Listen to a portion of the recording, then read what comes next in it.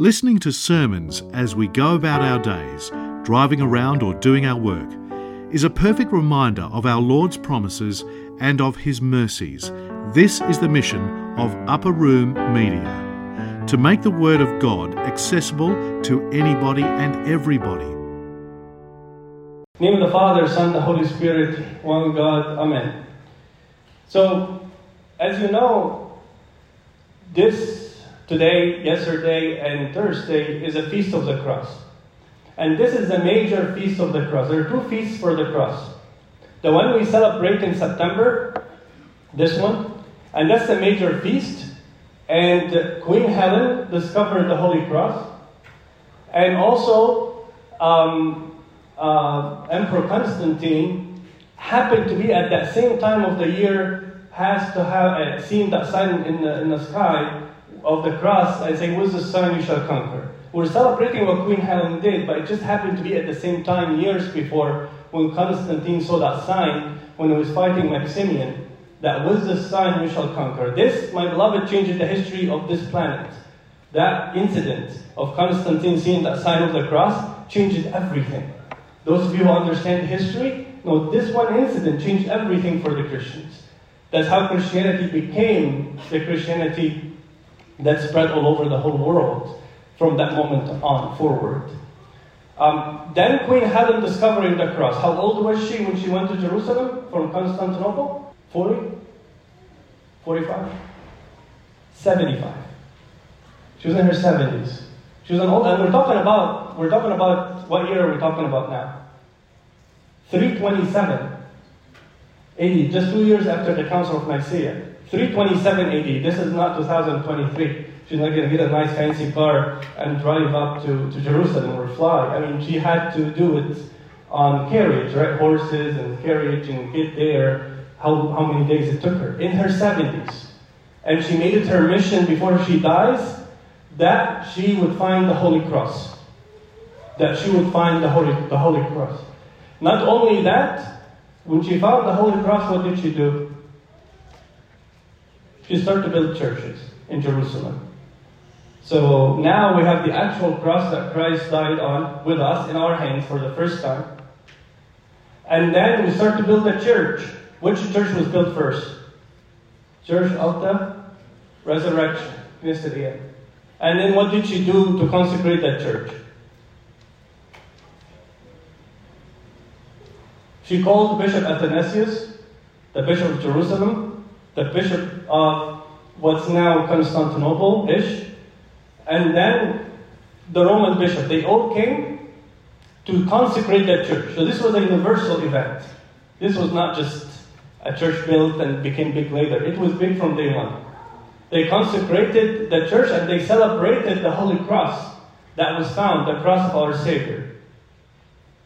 And we're celebrating this time of the year. The cross, and that's really what we're talking about today, is very important. And the second time we're celebrating the cross happens when? In March. And this comes during the Holy Fast, during the Lent, usually. Almost usually. And then what are we celebrating then? The cross. But what are we celebrating? The cross was lost. How was it lost? It was taken by the Persians in the 600s. After the church was divided, the Persians came to Jerusalem and took the cross. And they took it to somewhere around Iran. And then Emperor Heracles, or Hercules, however you want to say it, what did he do? He went after them. He went after them, and got the cross back to Jerusalem. And that's what we're celebrating. And this happened, Heracles is a Chalcedonian king. He's not one of us. He's Eastern Orthodox. But somehow we still celebrate him because he brought the cross back. And we don't care who brought him. We still celebrate the incident because the cross is ours, all of us. So these are the two situations, the two incidents a year that we celebrate the Holy Cross. So I know the deacons say this fast, and most of them are worried about the tune and the words. So let me slowly read this doxology with you that we prayed this morning in Matins. And pay attention to the words. I read it in English, but you can follow in Arabic if that's better for you. We too, the people of the Orthodox children, we bow down to the cross of our Lord Jesus Christ. We bow down in honor, not in worship. We venerate. We honor the cross. Yes, we honor the cross. Paul the Apostle speaks of the honor of the cross, saying, we will not boast except in the cross of Christ. We sing hymns, O faithful, to our Lord Jesus Christ, and we bow down to his cross, the immortal and holy wood.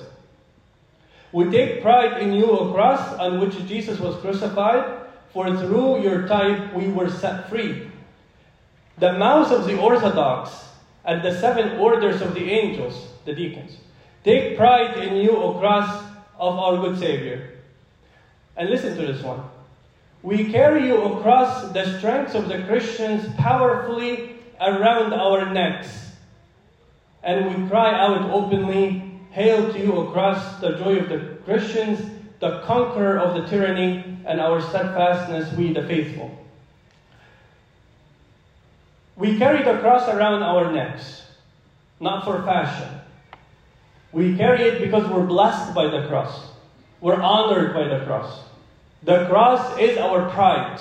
Yes, we brag that we have the cross in our life. And whenever we as Orthodox should go anywhere, we should have the crosses some part of who we are. The guys can always put it under their shirt, that's fine, but the girls should have it openly around their neck. People who live in Muslim countries, they do that. And they get persecuted for it. We live in a free land where people don't care about the cross. They don't hate it, they don't care about it. But we're shy and ashamed of the cross. Isn't that silly? It's very silly. The cross is our pride, and we have to go back to thinking what the cross is to all of us. We have to show the cross openly and take pride in it internally. Hail to you, O cross, the joy of the Christians. We said that already. Hail to you, O cross, the comfort of the faithful, the steadfastness of the martyrs until they completed their tortures. You know the martyrs, they were doing the sign of the cross all the time. St. George, you know his story, right? With the poison, right? The deadly poison. What did he do? When they tied his hand so he can't do the cross, he did the cross by motioning with his head. St. Mina did the sign of the cross before he was martyred. And remember when I told you a few years ago that St. Anthony, when the demons started to attack him, what did he do? St. Athanasius tells us, but Anthony was the sign of the cross and the name of Jesus, the name of Christ, was able to conquer the demons. The sign of the cross and the name of Christ was able to conquer the demons. Hail to you, O cross, the weapon of victory. Hail to you, O cross, the throne of the King. The cross is a weapon. Yes. If you're being tempted, if you're going through a situation, if you're afraid, the sign of the cross is our go-to. And you don't have, it's nice if you do this, but you can also do it with your mind. You can also do it with your mind. The sign of the cross is a weapon. The sign of the cross is a weapon. It gives us security and safety because it is the sign of the Lord of glory. It's the sign, it's the power of God, like St. Paul tells us. The sign of the cross. If we're about to start a test, we do the sign of the cross. Before we drive, we do the sign of the cross. If I'm starting to get tempted with conversations, I do the sign of the cross. Hail to you, O cross, the sign of salvation. Hail to you, O cross, the shining light. Hail to you, O cross, the sword of the Spirit, the spring of grace, the treasure of good things to the end of the ages. And then they talk about King Constantine carried that cross to war, and he was able to win the war because of the cross. At that time, the cross was not popular, by the way. Constantine grew up what? Pagan. He was witnessing the whole martyrs and he didn't care. But when he knew about the cross, he didn't care anymore about his old life.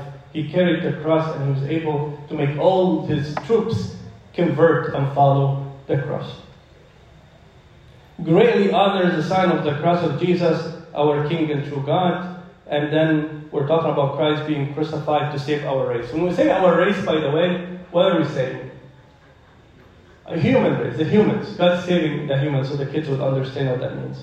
And we do let us honor Him, crying out and saying, the cross is our weapon, the cross is our hope, the cross is our steadfastness in our troubles and sufferings. Okay, so we get the idea about the cross. The gospel reading for today, it's about what? If anybody cannot carry his cross, it cannot be a disciple. And how do we carry our cross? Christ said it in the same reading. Deny yourself. That we deny ourselves. St. Paul says, I was crucified with Christ. I was crucified with Christ. Thus, I no longer live, but Christ lives in me. But then, look at what he says after that. But the life that I have now, so he's dead, but he's still living. But the life that I have now, in the flesh, I live it for Him who loved me and gave Himself up for me. What does St. Paul say?